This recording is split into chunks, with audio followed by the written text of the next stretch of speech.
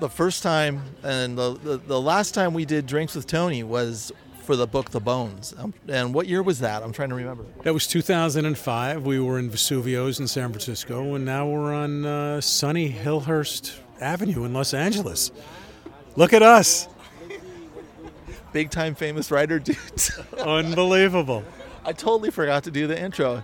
Hey, you're listening to Drinks with Tony. I'm your host, Tony Duchesne. Today on the show, we have Seth Greenland. He's the author of The Hazards of Good Fortune. Let's say it again when the motorcycle isn't roaring by.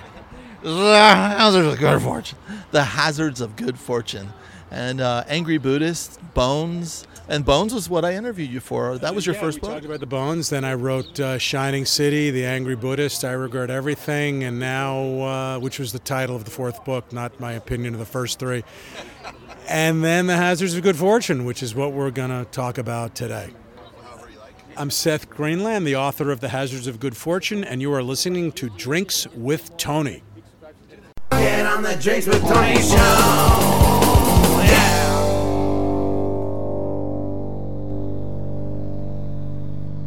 I actually used I Regret Everything in my when I was teaching at the UCLA classes as point of view, as an example of point of view changes. I just remembered that. You flatter me. Tell me more. And then I said, you should just see how he walks. He has such great swagger. Well, we should say that it's told from two different perspectives, that of a 19-year-old young woman and a 33-year-old guy, and it's in alternating chapters, each in the first person. So not a bad choice for point of view for the kids at UCLA. Well, speaking of point of view, I'm going to go around and round. But this book, the third person, and then how you drop in on the characters in such a close way. I really like this book. I haven't finished it, but I really, really like it. It's a breezy read. There's so many elements to it. I feel like it's your best book. I don't know if you feel the same way or not. You know, they're all my children, I think, is the cliche, and the last one I finished is always the best one. But I have to say, this is probably, in my own humble opinion, this is probably my best book. There's something about it, because I know you've done a lot of TV and screenwriting, and it feels like you took the best, which is not a lot of the best, of that type of dropping us into character, but you slowed it down, so it was like a nice. I don't know. The pacing was just perfect. I don't know how to. I'm going to gush all over you. I should put my pants back on because this would be embarrassing. But yeah. We're on a patio, Tony, on Hillhurst, and your pants are around your ankles, and I'm embarrassed. And I think you should pull your pants up before we continue the interview. All right, give us a second here, and we'll put our pants on. You're listening to Drinks with Tony. Oh, my pants are on. No hashtags for me.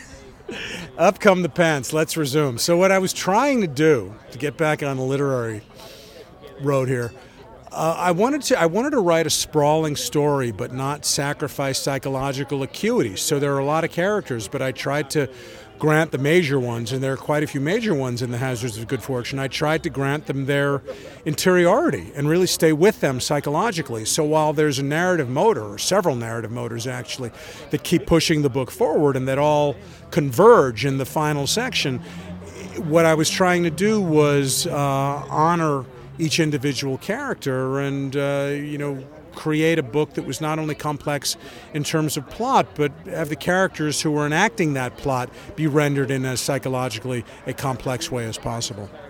When you're approaching this, do you approach characters first, or do you have a plot in mind first?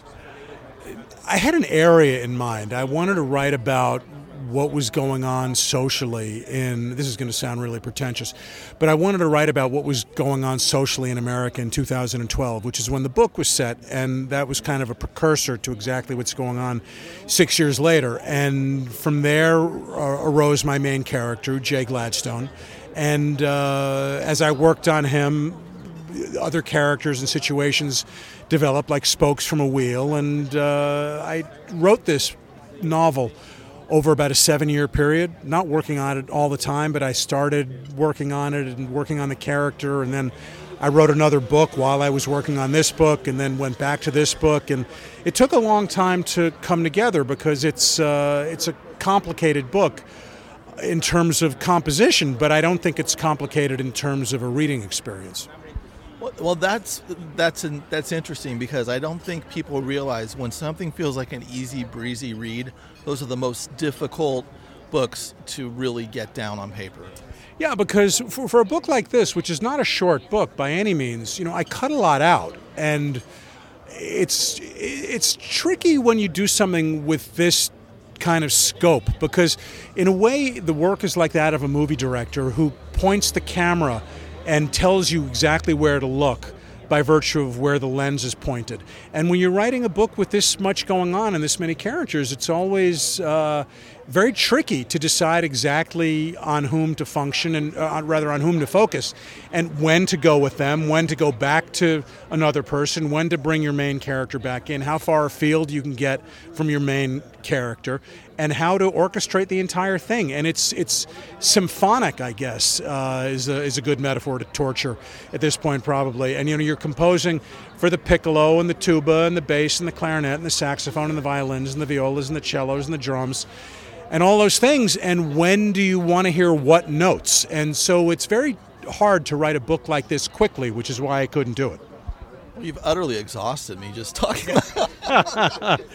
Yeah, it was an involved process, and of all my books, it was the hardest one to write. When I wrote The Bones, when I was starting out as a novelist, the first one I wrote, I wrote the draft that became The Bones, which was not short. The draft was about 500 pages long. It was a 400-page book in the end. I wrote it in 6 months. And the rewriting didn't really take very long. I took another month or two to rewrite after I got notes, and that was it. So the whole process was, 8 months or so. It was less than a year. And quick. And I thought that's how it would be. And, of course, it was never that fast again. And on this one, I really took my time because I was swinging for the fences. I was writing a big, ambitious book. And I knew it had to be right, and I knew I couldn't rush, and I didn't. And here we are. And I think ultimately, I'll let readers and reviewers decide if it was successful. But I was satisfied with how it turned out. What's interesting, if you have something going on for 7 years, is you're learning as a writer and becoming a better writer every year. So when at the first pass at it, or during the early days, was there a lot of changes? Because you're like, wait, I can do this so much better now. I don't know. For some odd reason, I feel like I'm a better writer every day, and that's self-delusion on every single level. But no, I don't think it's self-delusion. I think we do keep improving if we're paying attention. But we're always back to the blank page and left to our own devices. And when we say we're better, in a way, it's easy to think we're better when what we're doing is accumulating more tricks. And what I've learned in doing this now for, I've been doing this, I guess, 13, 14 years, writing novels. And what I've learned is to slow down and to really pay attention to the character's psychology. And that's become much more important to me, because when I started out as a writer, I remember taking a course when I was a kid in my 20s. I took a course in playwriting, and I was very focused on the plot, just moving people through the space and giving them a task and having an obstacle, and very, very basic. And I came to it from the point of view that, I'm gonna deal with a situation, and I have a situation, and then I would figure out who the characters were. And now I've come to it from a completely opposite place, because the way the Hazards of Good Fortune evolved was, I said I wanted to write thematically, 5 minutes ago, but what I really wanted to do was write about a character. And I had a character, and that was where I worked from. And it was, for me, it's the most satisfying way to work, because if you're writing this kind of fiction, you're spending so much time with your guy or with your woman that, you've really got to be fascinated by who they are, their levels of psychology, why they're doing what they're doing, and you need to approach it with an incredible amount of acuteness, because to me that's fascinating. It's why I like talking to people, because they reveal things about themselves, and there's nothing more interesting to me than just having a conversation and being able to ask questions and finding out about how someone works. And that's why I'm drawn to writing fiction more so than writing, television and films, for example, which I enjoy doing, but it's nowhere near as satisfying as fiction writing, because fiction writing is more human, ultimately. You brought up something that kind of came to me this last year, and it's because I'm so fascinated with working on characters and what they do in those situations. And as we get to learn our characters, we learn that they have less choices because of what we've made them learn from what they previously say. Well, it comes down to free will. You know, if you create your character really, really in a layered way, where you're building from who their parents were, who their grandparents were, where they were raised, where they went to school, who their friends were in high school, what kind of stuff they read, what kind of music they listened to, what their jobs were, how their career progressed, what their disappointments were, where their successes were, what their romantic entanglements were, whether or not they had children, and if that was a choice. All these things, ultimately, they will tell you by the way you know them what they will do, because at a certain point they lack free will, as all of us do on some level. Really, we think we have free will, and to a degree we do. I mean, for example, I could choose where I parked before I walked over to the cafe that we're sitting at. But in larger ways, we lack free will because of everything that has comprised our lives leading up to this moment. We'll get back to that in a second. Where did you park? I parked a block from here, and I said I had no free will, frankly, because it was the only space I could get after looking for 10 minutes. So after my big speech about free will and parking, I'll just totally contradict it. So what I've compared that to is also like my friends and people I know. When they have conflict, or when we have conflict, how we respond to the conflict ourselves or with other people, it's always way less stakes than like a novel or a film. But it shows character. We have like character, and that's exactly what we're doing in the books too.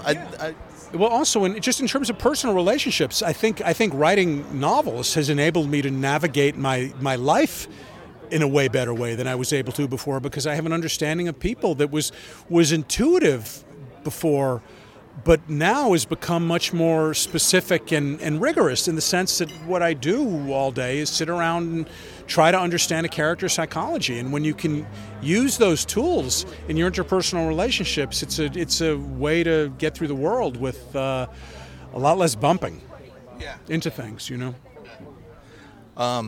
And how? So it was like a 10-minute walk here from where you parked, or was it a? We're really focused on the parking. I'm kidding. Yeah. It was. Well, the good thing is I count my steps. So yeah, of course. I mean, no, I have an app that does it, but I don't count in my head. No, that would be OCD. But I'm trying to get my 10,000 for the day, so it definitely helped parking where I parked. But yeah, I am going back to what we're really talking about here. I've just found it intriguing that if I don't write. If I'm not writing, I'm like a bad person. I'm not really like good to be around. And it's almost like I have to write in order to keep my medication coming in. And I don't know if that's... Yeah, well, it's, for me, it's, I feel like it's kind of like being a carpenter, a cabinet maker in a way, where you're happiest making cabinets. It's something you know how to put together. There's satisfaction in the craftsmanship. And I take great comfort in that. And when I'm working on a project, I'm which is virtually all the time, I have my schedule and I sit down and I build my cabinet every day. I work on the cabinet, and at the end of it, I've got a wall unit, and then I send it to my agent, and we're off to the races. And speaking of, because when we last interviewed, I guess it was 2005. Yeah. A while ago. Yeah. Wow, it's just crazy. We could go on. We could be here for hours talking about what's happened in between, but for both of us, I'm sure. No need to do that. Yeah, exactly. Let's just forget the memory. The losing of memory sometimes is great. But I totally lost my thought because now I'm in an emotional spot. Memory is such a funny thing, and how we choose to, I think to a certain degree, we choose to remember what we remember. And I don't know, does it worry you that you've forgotten great swaths of your life? Yes, and then at the same time, sometimes it worries me that I'm changing the narrative to make me the better guy in the situation, and because I've noticed that people do that, where I go, I know both sides of this story, and wow, you're making this really, really high on yourself. And then I'm like, oh crap, am I doing that when I do that? I don't know. Well, we do what we do to survive psychologically, but I think the older we get and the more we sit with ourselves, I think the easier it becomes to ascribe blame to oneself. Is that what it is? Well, for me, certainly. I mean, when I look back over my life at this point, there are certain things where I tended to perhaps lay the blame for conflict on another person and didn't own my part of it. And I think that has changed as I've gotten older. And part of it has to do with having been married for a long time, actually, because to survive in a marriage, you need to own your shit, really, or it becomes wildly dysfunctional. So I've gotten very good at owning my shit. I think I have my wife to thank for that. Also, I should say my wife is a meditation teacher, and that has helped me in marriage and in life, actually, because I meditate, and of course that's a handy tool. We actually talked about that the first time we interviewed, because when you were in New York, you were diagnosed with you thought you were going to die, right? Is that? I thought I had stage 4 lymphoma. It was advanced, and my prognosis was a little dicey, at the time, and here we are all these years later. Yeah. So, and then if I remember right, we talked about your wife being into meditation and pursuing that, and that really intrigued me. Yeah, and that it helped tremendously. Also, I should say I've been cancer-free 25 years, so I don't want anybody worrying about me. But yeah, my wife was an attorney, and in early in the aughts, she began teaching children at the Boys and Girls Club of Santa Monica how to meditate. She devised games which enabled her to teach children how to meditate, and she's since meditate rather than medicate, and she's since become kind of a guru in this area, and she's published a couple of very successful books. She lectures all over the world, and she's become a big shot, and it's helped me tremendously, because I had tried to meditate earlier in life, and I was a complete failure at it. But because of Susan's ability as a teacher, she became my teacher, and now I find that it's a significant part of my life, and it helps my writing process, actually, because what I find in Los Angeles, where I live, is that it's hard sometimes to clear my head between the environment in LA when you get out in your car and have to drive around, between the access to the internet and all that kind of thing. I find often that I do my more naturally clear thinking when I'm not in Los Angeles, when I'm traveling, when I'm not surrounded by all this day-to-day stimuli. And I find meditation, in a way, when I'm here, allows me to clear things up in a way that I have that space then that allows me to work better when I'm at my desk. So it's been a good thing. How long do you meditate, and is it just like a silence type meditation? I do a silent meditation, usually on a cushion, sometimes walking, for about 20 minutes. And what I do is kind of Vipassana based, which means it's metacognitive. I sit there and I count my breaths, and invariably thoughts arise, and as the thoughts arise, you try not to get attached to the thoughts, and you observe them and you watch them, and pretty soon they'll leave, and you count another few breaths and another thought will arise, and it's an endless conveyor belt. And there's a misconception that meditation is about emptying your mind. It's frankly impossible to empty your mind if you're a human being in the modern world. So what I try to do is not get attached to the idea that my mind should be empty, but rather get to a point where I can watch what's going on. And I do that for 20 minutes. That's great. When I was a kid, I had a teacher. I'm just remembering this. This is a therapy session for me too, and for free. Yeah. So, in 7th grade, I had a drama teacher, and she had us meditate. And in the Jehovah's Witnesses, meditation is demonism as far as they're concerned. So I was scared to death that the demons were going to come, and it took me until about 10 years after I left where I could meditate in a yoga session. But I still had panic attacks while meditating until I finally stopped having the panic attacks, just from that weird programming as a kid. Well, you had a lot of religious dogma laid on you when you were a kid, and that kind of thing can take a lifetime to escape. And on some level, when you have that kind of background, one way or another, the rest of your life becomes about finding coping mechanisms to deal with that stuff. And that happens to all of us, because, I have a theory that I think half of us are recovering from unhappy childhoods, and the other half are recovering from happy childhoods. By which I mean, if you had a happy childhood, you're kind of led to think the world is going to go a certain way for you. And of course, that's really not the way the world works for most people. So one needs to develop strategies to deal with whatever comes along the pike, regardless of what your background was. So when you talk about having panic attacks when you meditate, yeah, I am very sympathetic to that. I think you should write about it, frankly, and thrilled to hear that you worked through them and can now sit and not have that happen. Yeah. Because anybody who's listening to this who has anxiety, which is a lot, God knows, many, many, many people, meditation is a great way to deal with it. And don't be fearful about sitting with your anxiety. Yeah, just call it anxiety. And why I brought that up, because it comes back to the point of what I love what your wife's doing, because she's getting kids mindful at an age when they can, by the time they get to their 20s and they're starting to deal with heavy stuff of life, they are going to have tools to work through it. No, that's exactly right. I mean, for example, it occurred to me when I showed up at the post office one day, and it was around the holidays, and it was a really long line, and I saw it was going to take forever, but I had to stay. I couldn't leave. And I remember standing in the line just waiting, and it was one of those grinding things, kind of like, the DMV experience. And because I knew meditation techniques, I was able to relax into that, and it wasn't that all my annoyance vanished, but I was able to manage it in a way that was much easier than it would have been years earlier before I had any idea how any of this stuff worked.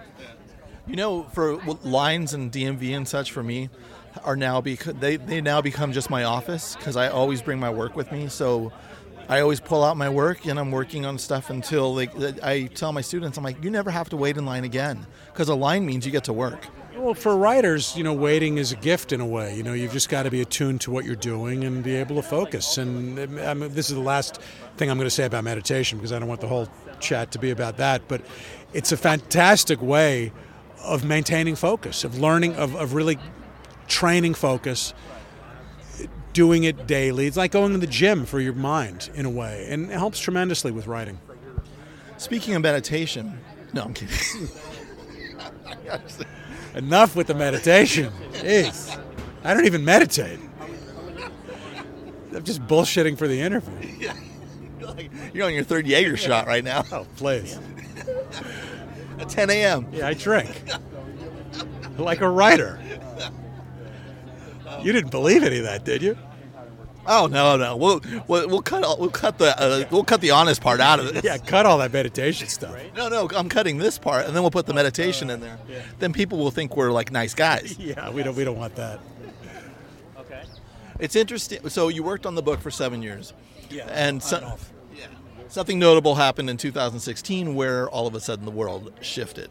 Yeah, we were saying earlier before we got on mic that Trump got elected, and of course, to discuss storytelling in the age of Trump, it's such a horror show what's going on now in the country for so many of us, that to write fiction set today that ignores that it's impossible, really. And I didn't really want to write about Trump, so I set the book in 2012 against the re-election of President Obama.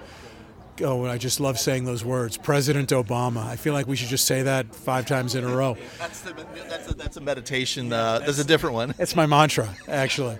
But I said it against the re-election of President Obama because one of the themes that the book is about is race and race relations and what's going on in America with regard to that. So 2012 seemed a particularly fecund time in which to write about it. And the book specifically is set a few months after Trayvon Martin was murdered, and that's referenced in the book. And then going back to the different themes of the book, you really bring us into the lives of like how people deal with race and how people deal with their own prejudice, and even Jay, where he's just like.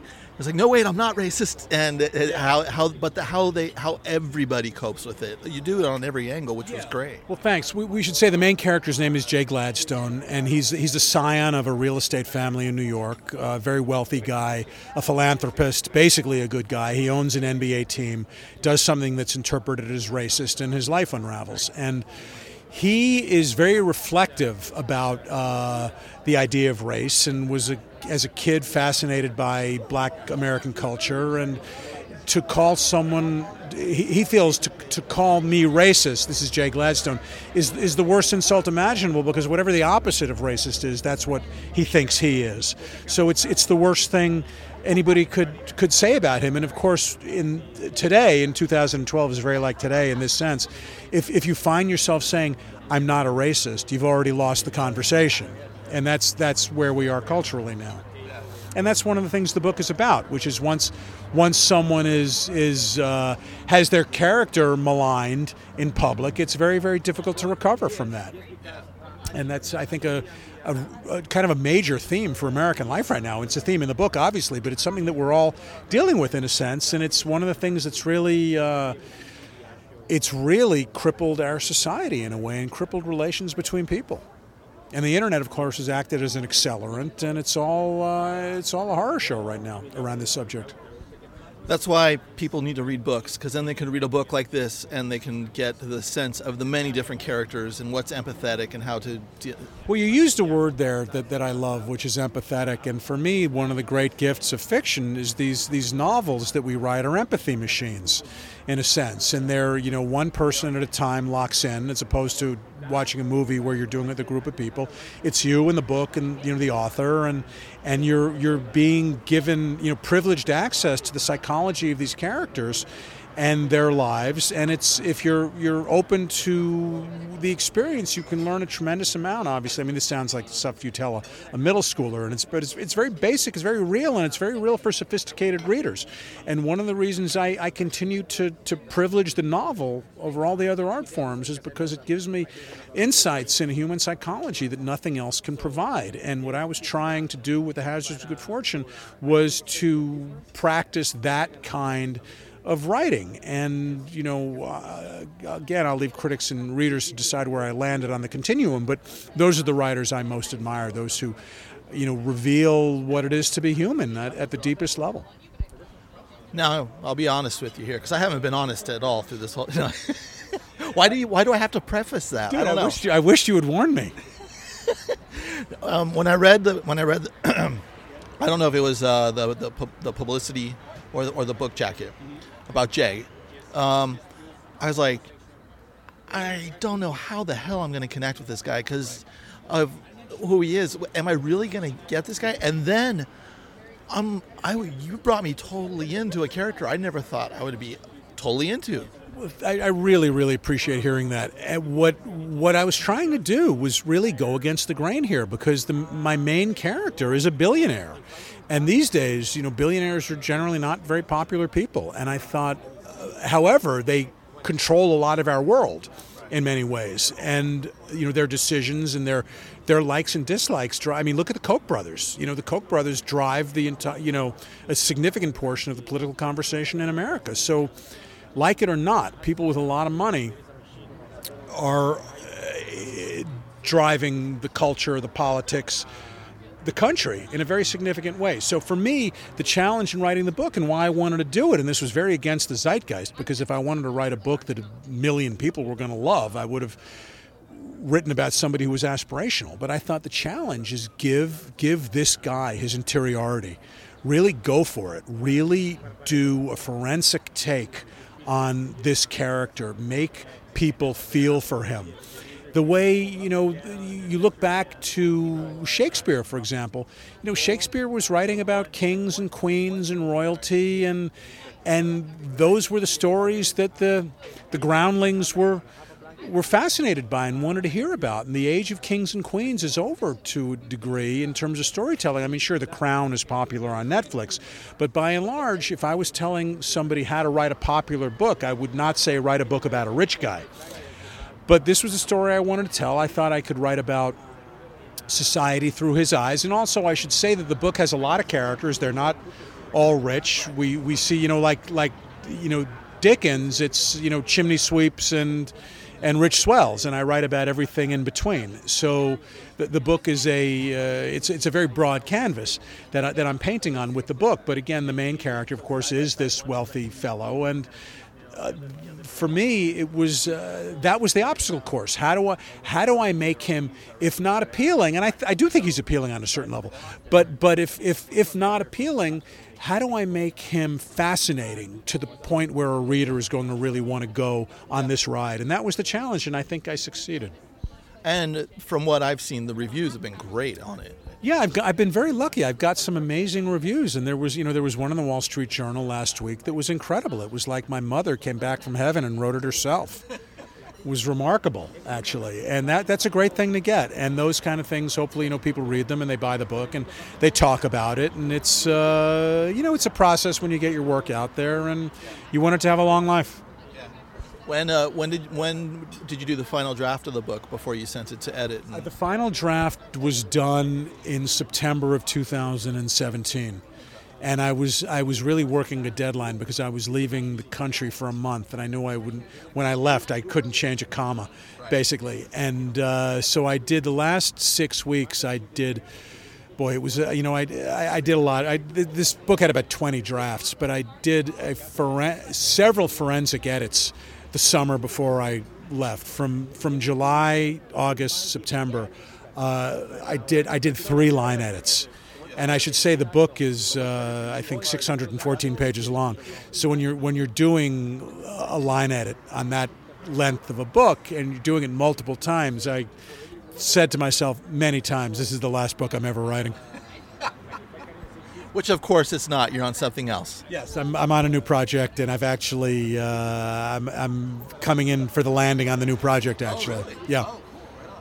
I want to see that go. I want to see the better writer who has longer experience in writing when that book comes out. Is there a date on the publish on that or no? No. I sell all my books when they're written, so I never do a deal prior to having written the book. I write the book and then I give it to my agent, then he sells the book. Okay.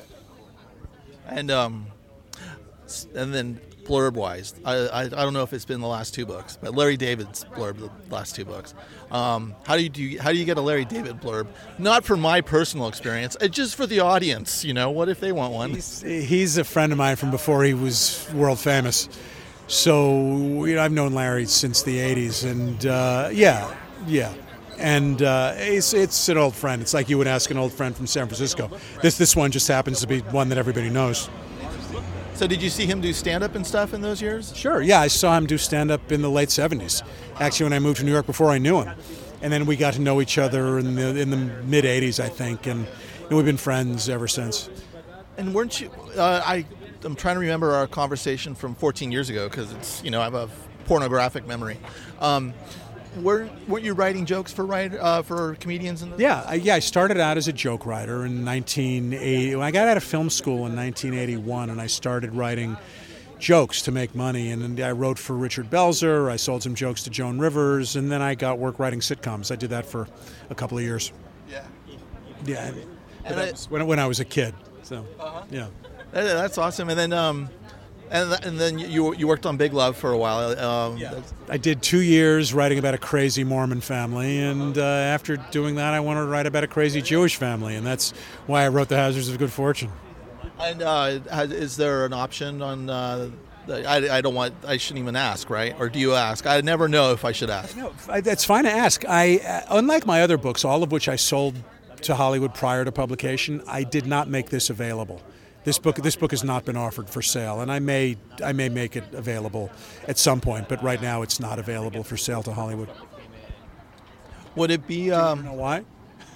Yeah, I do actually. Because you tease. Because I can't take the heartbreak. When you say the heartbreak, do you mean of being in development for so long? Yeah, I'm nodding my head, but yeah, exactly. My last book, I Regret Everything, actually looks like it might be getting made. I've adapted all of them myself. I've adapted The Bones, and except Shining City. Shining City I sold to Warner Brothers, and they hired a bunch of writers, none of whom could make it happen.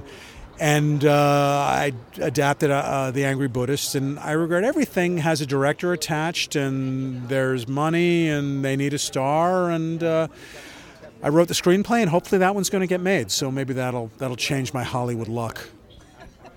I feel like you've had Hollywood luck more than. If we measure luck by selling the rights to the books, yeah, I have had a little Hollywood luck. Also, with this book, do you feel like you put so much effort into it where it would be, it would almost be an insult if you didn't have a hand in the film writing process? Is there wanting to maybe be in a little more control? Yeah, that's a good question. It's hard to let go. I mean, and for this thing, if I do it, I suppose I would have to write it. It would be very hard to let these characters go, I think. But in the meantime, as I said, I'm working on another manuscript and I'm writing another book, and I'm not really thinking too much about Hollywood at this point. I need to get through the publishing portion of it, because having sold all of my books to Hollywood already, the glamour of it is not new to me, so I don't crave that the way that I did when I was first doing this, when it was the biggest thrill in the world, as you can imagine. It's not that I'm jaded or anything, but honestly, when I say I can't deal with the heartbreak, I'm actually only being semi-ironic, really, because it's disappointing when you get your hopes up that they're going to make a movie or make a television show, and then it doesn't happen. I mean, I found out the same way how kind of disappointing everything is, but at the same time, I'm so lucky that a film came out from my book. Well, when Confessions of a Teenage Jesus Jerk got made, that's an amazing thing. I mean, you cleared an incredible hurdle. You actually got something made as an author, turned into a film. And the way I view films for guys like us is that they're trailers for the book. Your Teenage Jesus movie is, you've got a 2-hour trailer for the novel, and if people dig the movie, they'll read the book. And, that's how I look at all my projects, and I think, God, it would be great to get one made only because it would hit people to the books. And I do totally masturbate online, and I I look up to see what people are talking about, and they're, every once in a while they're like, this was made from a book, and they're like, what, are you kidding? And it's hilarious. I mean, because people these days, people apprehend film and TV as if it's the only thing there is, and I think novelists who write the kind of stuff that we do, we're becoming more and more like poets every day. I mean, the problem we face is the who gives a shit syndrome, really. But we do it because we love it, and it's a form that we find great satisfaction in, so we keep going. And if we can sell the books to Hollywood to make some money, well, that's obviously that's a great thing, and it makes the being ignored by the larger world part a little less painful. Yeah, my problem was I didn't make money, but I was on set every day, consulted, and I'm totally happy with the final cut, which I know is a rare thing. No, right, exactly. And you got to watch actors say lines that you wrote, and it's incredibly thrilling because I've had a bunch of plays produced, and for me, one of my most perhaps the most satisfaction I've had as a professional in any area, and that's novels and TV and movies, is watching from the audience when a play of mine is on stage. There's nothing like it. It's incredible. And if you write comedy and the audience is laughing, it's like orgasms every 30 seconds, really. I mean, it's an incredible thing. So to be on the set watching actors do your thing, it's joyful, really. And if we can extract some joy from this process that causes us really so much brain-racking aggravation and heartache, it's incumbent upon us to do that, isn't it? So I got to watch it a few times with audiences, and then I couldn't watch it anymore. but I was waiting for the jokes to land. I was like sitting there. I had my fist up. I'm like, come on, and they would land. I'd be like, okay. It was almost like I was a stand-up comic, but I couldn't change anything about it to the audience. Well, you describe an amazing process, because I remember the first time I watched a comedy I had written on stage, and just waiting for the laughs, because the laughs were this unbelievable sugar high. Yeah. And it was an amazing thing, because I knew the story backwards and forwards, I knew the performances, so it was interesting to watch the actors exercise their craft. But for me, the juice was literally the laughs, because they're adrenaline shots, and it's an incredible thing. And one of the things about novel writing, and there's a lot about it that I love, but one of the things about it that I really don't like at all is you can't watch people read your books. Right. And that's I guess we just have to deal with that. Or we could set up an app where the author can... That's right. Why hasn't someone done that? Yeah, we'll go 50-50 on that one. I love that idea. What would it be called? It would be called... Ogle. Ogle? Ogle would be good, right? Ogling, yeah. Like an action type. Right, yeah. in your bed with you. Oh, I like that. Yeah, but that's kind of maybe a little too saucy. We'll talk about that off mic. I thought of that actually because when Jesus Jerk came out, I'm like, I'm in bed with so many women right now, but I'm not. Yeah, I love looking at it that way. I've actually never done that before, but now that you mention it.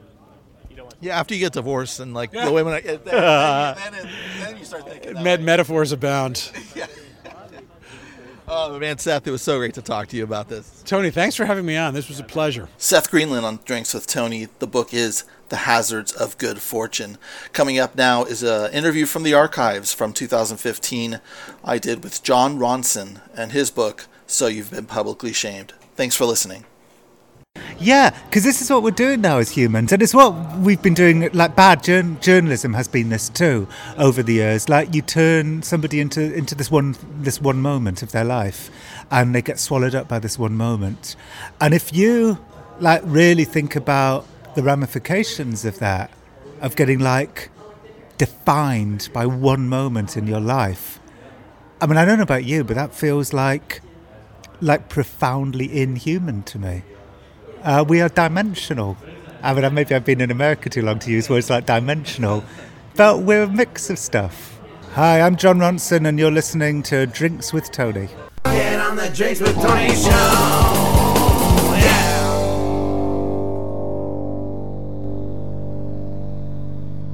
So, welcome to Drinks with Tony. I'm your host, Tony Duchesne, and we're here with Jon Ronson. His book is So You've Been Publicly Shamed. Hi, John. Hey, Tony. Nice to see you. Good to see you as well. This book is, I don't know if I feel bad about humanity more after reading this book. I don't know. How do you deal with that? You know, for the first time with this book, I felt anxious. I really noticed this. Like, I've done real horror stories in the past. In my book, Them, I did I interviewed, I spent time with this girl called Rachel Weaver, whose mother and brother were killed by the FBI at Ruby Ridge. They were like a family of white separatists, and you just felt so sorry for Rachel, you know. But I noticed, like, so when I was with her, I felt like deeply sorry. But another part of me just really loved being in Idaho, and it was like fun, and you know. And so I'd leave Rachel, just get back on with my life. But this time, for some reason, the anxiety snaked its way in there. I would meet people who had been ruined by social media. And I suppose when I say ruined by social media, I mean ruined by us. And, it got to me in a way that my other stories haven't. So, yeah, it's a funny book, but it's also a really panicky and anxiety-inducing book. Getting inside these people's heads. This is what it feels like. It's like a horror movie. So yeah, I would be lying if I said this was a blast to write. It wasn't. It was anxiety-inducing, but in a good way, because the anxiety now rubs off on the reader and makes it a sort of horror film. And even with Justine Stacco's story, and her tweet when she was on the flight to South Africa, I remember that because I was part of that, and I was like, oh my God, how terrible. I just had that instant assumption of her through, Right. Okay, so you were on Twitter that night, that her tweet overwhelmed everybody's timelines. Yeah, the tweet, it was, this woman had 170 Twitter followers, but that night, everybody read this tweet. Going to Africa, hope I don't get AIDS. Just kidding, I'm white. So you were like lying in bed or whatever, or thinking, what a monster. Right. Exactly. And so that's what's probably some of the anxiety is, oh man, I have bought into some of this stuff. And then now we get to see the three-dimensional person after just the one faux pas or the one. Yeah, because this is what we're doing now as humans, and it's what we've been doing. Like bad journalism has been this too over the years. Like you turn somebody into this one moment of their life, and they get swallowed up by this one moment. And if you like really think about the ramifications of that, of getting like defined by one moment in your life, I mean, I don't know about you, but that feels like like profoundly inhuman to me. We are dimensional. I mean, maybe I've been in America too long to use words like dimensional, but we're a mix of stuff. And yet, on social media, we are turning everybody into these monstrous caricatures, and lives are getting ruined outside of the internet, like in real life. And also, what I find interesting is if people saw me at some of my worst moments, I would be a horrible person to the whole world via social media. We all would, which is why I so wanted to write this book, because I wanted to kind of I wanted to say, things have really changed, and people are only just beginning to talk about this change, and the change is horrendous. Like we're creating a kind of surveillance society where we are spying on everybody's spying on everybody else, looking for some sort of clue to that person's inherent evil. But that's not true. Like every one of us is like, fuck, if that person knew that thing about me, I would be fucked. And I don't want that world. I want a world where, like, okay, I understand that was shitty, but that bit of you's like good. And it's that's the world. That's the world I want. Yet that world is getting further and further away, and that's why I wanted to write this book. I wanted to remind people that we are dimensional, and being at the end of that is terrifying. And if you want to know how terrifying it is, read the book and you can feel the terror. Yeah, exactly. Especially and then the other story about the two guys at the tech conference joking about Dongle, and and that woman just went off. She seemed like she went off the rails, but then the backlash of everyone, they went off the rails even more. It's crazy. It was carnage. Everybody went off the rails. These were two guys just muttering a joke to each other. About big dongle, some stupid, Beavis and Butthead type joke. The woman in front overhears it and takes a photograph and tweets the photograph with, like, not cool, overheard dongle, jokes about dongles right behind me, not cool, until he was fired. And then when word got out that this has happened, she was destroyed. It's like carnage everywhere. Everybody just destroyed everybody in this frenzy of what's called punching up. This idea that we are attacking the privileged elite. But actually, so she thought in tweeting their picture, she was like showing, the gender imbalance in the tech industry and how men are thoughtless. And so that was like righting a wrong. And then all these men were like, this is feminism out of control. So then they were righting a wrong. And it was all just carnage.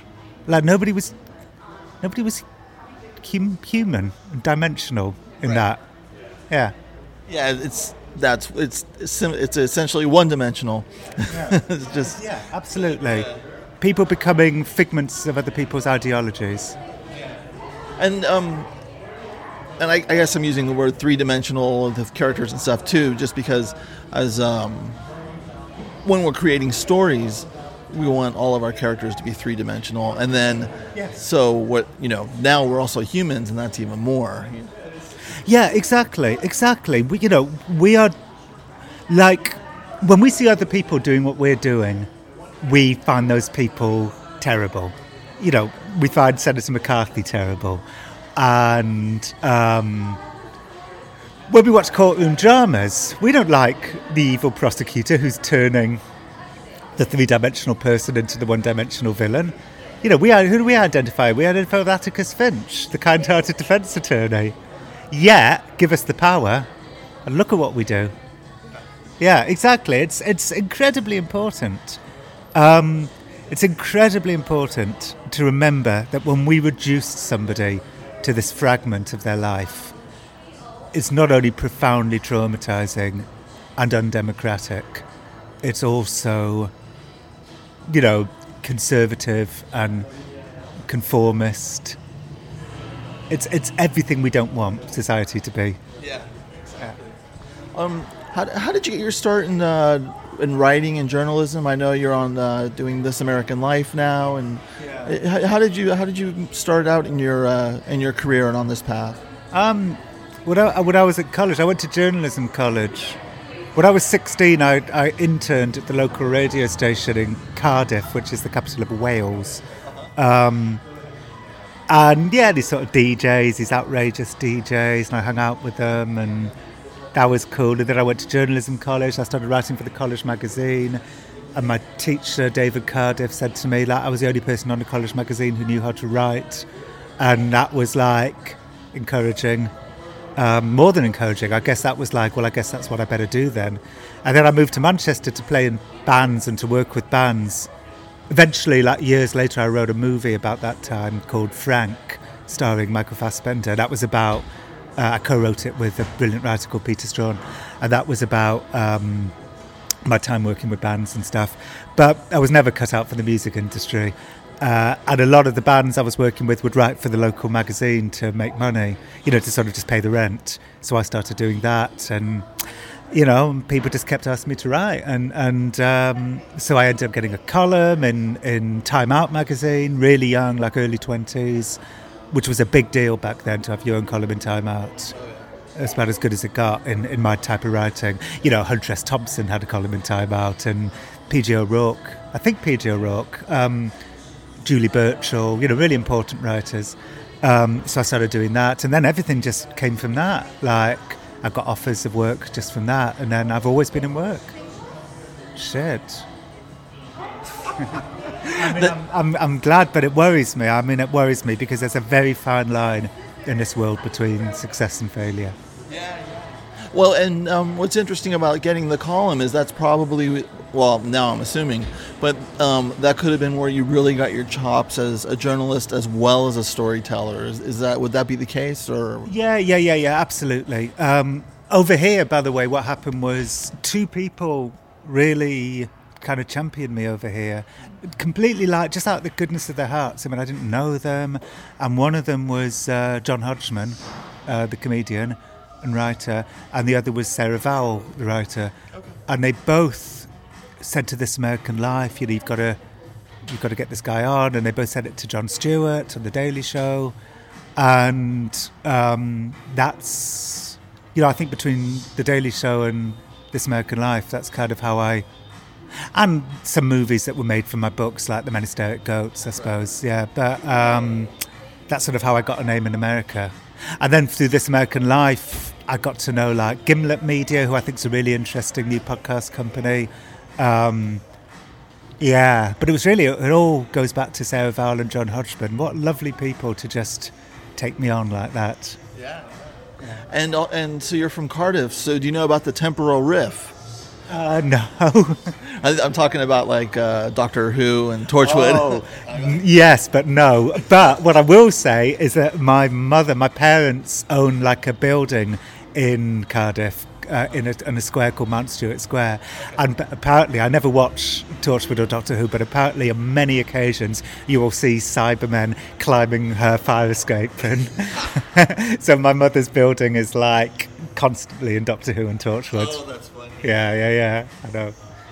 But no, I've never watched it, but I know all the places where it's filmed. And the Cardiff, I don't know if it's still the case, but for a while Cardiff had like a great BBC drama department, and the BBC really made an effort to decentralise. Like everything was in London, and now like some of the most interesting stuff is in Bristol and Cardiff and Manchester. And at the time, people were really complaining, like, because everybody had to leave London. Like if you wanted to keep working for the BBC, you had to move to like Cardiff or Manchester. And now I think it's really, 10, 15 years later, it's proven to be a really successful thing. Like it's made like Britain providers to the BBC and not just London. It was a really good thing to happen. It's what do you call it? It's spread the culture is spread out instead of centralized. Yeah. Yeah, that's exactly what happened. It's really positive. It's like before, if you wanted to work in the media in Britain, you kind of in the mainstream national media, you had to work in London, and then so all these people were sort of getting lost. People who didn't want to move to London were getting lost, and now those people have been found, and it's good. It's positive. What and then what brought you to America? Was it through the This Is American Life, or what was that?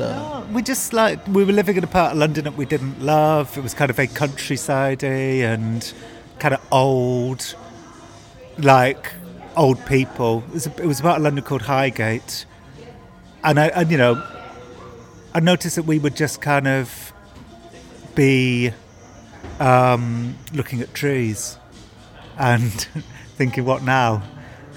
The trees were beautiful, but I didn't want to look at trees. I wanted to look at people.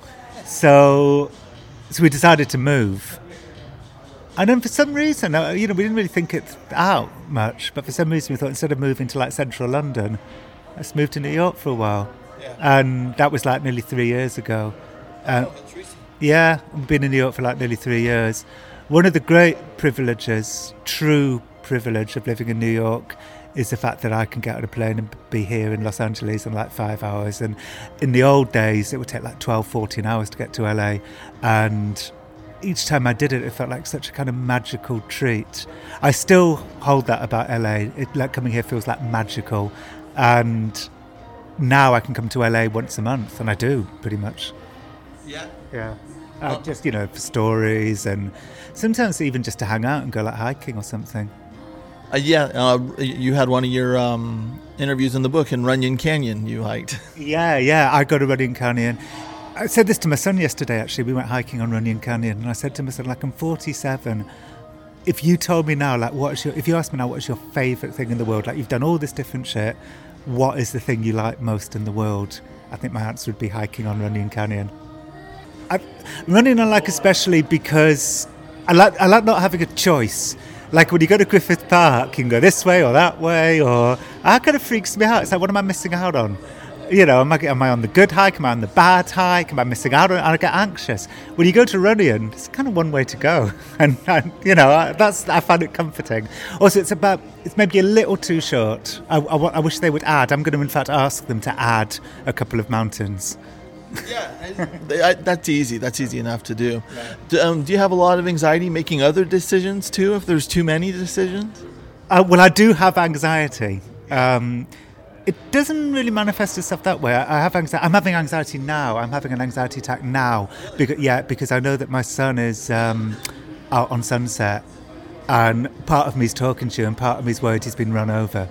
And I mean, we laugh, but it's haunting. So I do suffer anxiety, but usually it's not about which way to hike. Although obviously a bit, because I got to run in to Griffith Park.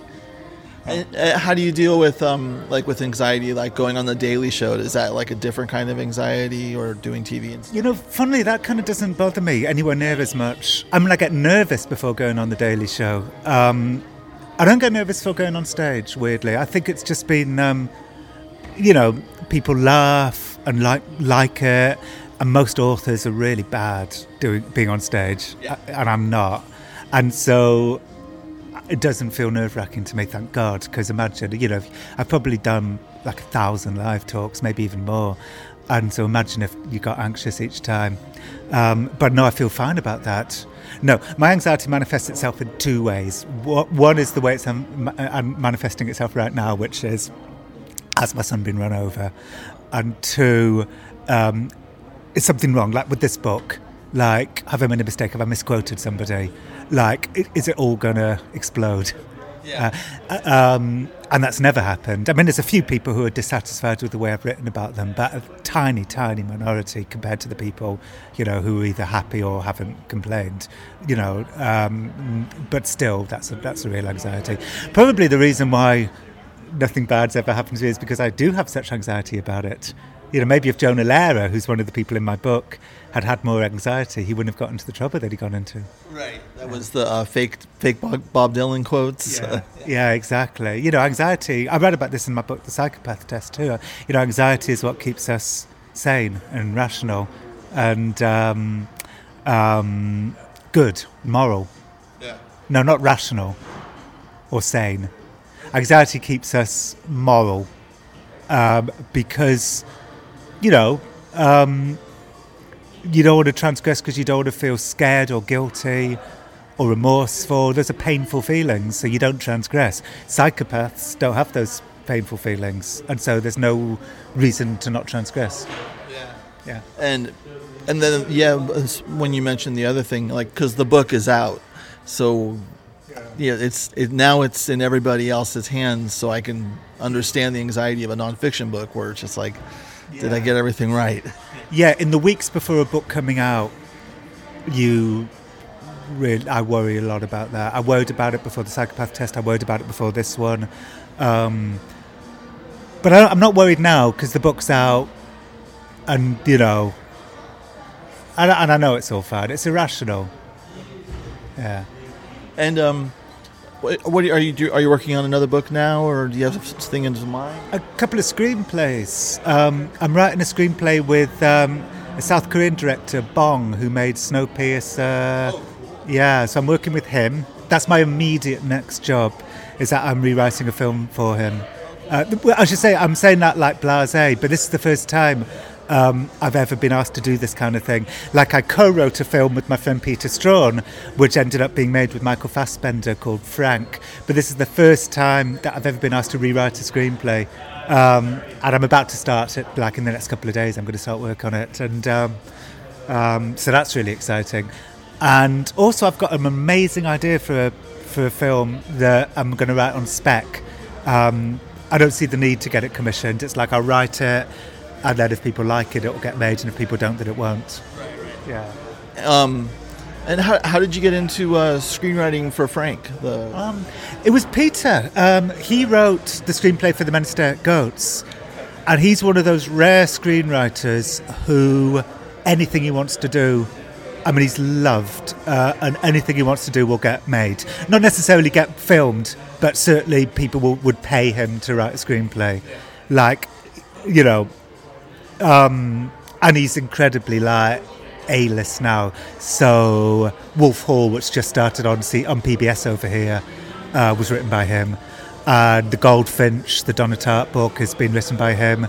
And it was his idea. I wrote this piece for The Guardian about sort of little memoir about being in this band in the 80s, and Peter said, I think that would make a movie. And so I kind of pragmatically thought, you know, I know that anything Peter wants to do will happen. So I hitched up with him, and we did it, and I loved it. For the first couple of years, it was really hard. I didn't know how to write a screenplay, and now I feel really confident. Well, never totally confident, because it's fiction and there's always a leap of faith. But I kind of learned at Peter's feet how to do it, and that's how. It was all Peter. It's all Peter. And how interesting it is from screenplay. I don't know if you were on set and how you see it, and then what the final cut of the film is, the metamorphosis of how it moves. Oh, amazing. And also between screenplays, actually. Between draft 1, 2, 3, 4, and 5 of the screenplay, it metamorphosizes like each time. And then, it metamorphosizes again on the set, and then again at the rough edit, rough assembly, and then again at a rough cut. So, each film is made and remade probably 20 times.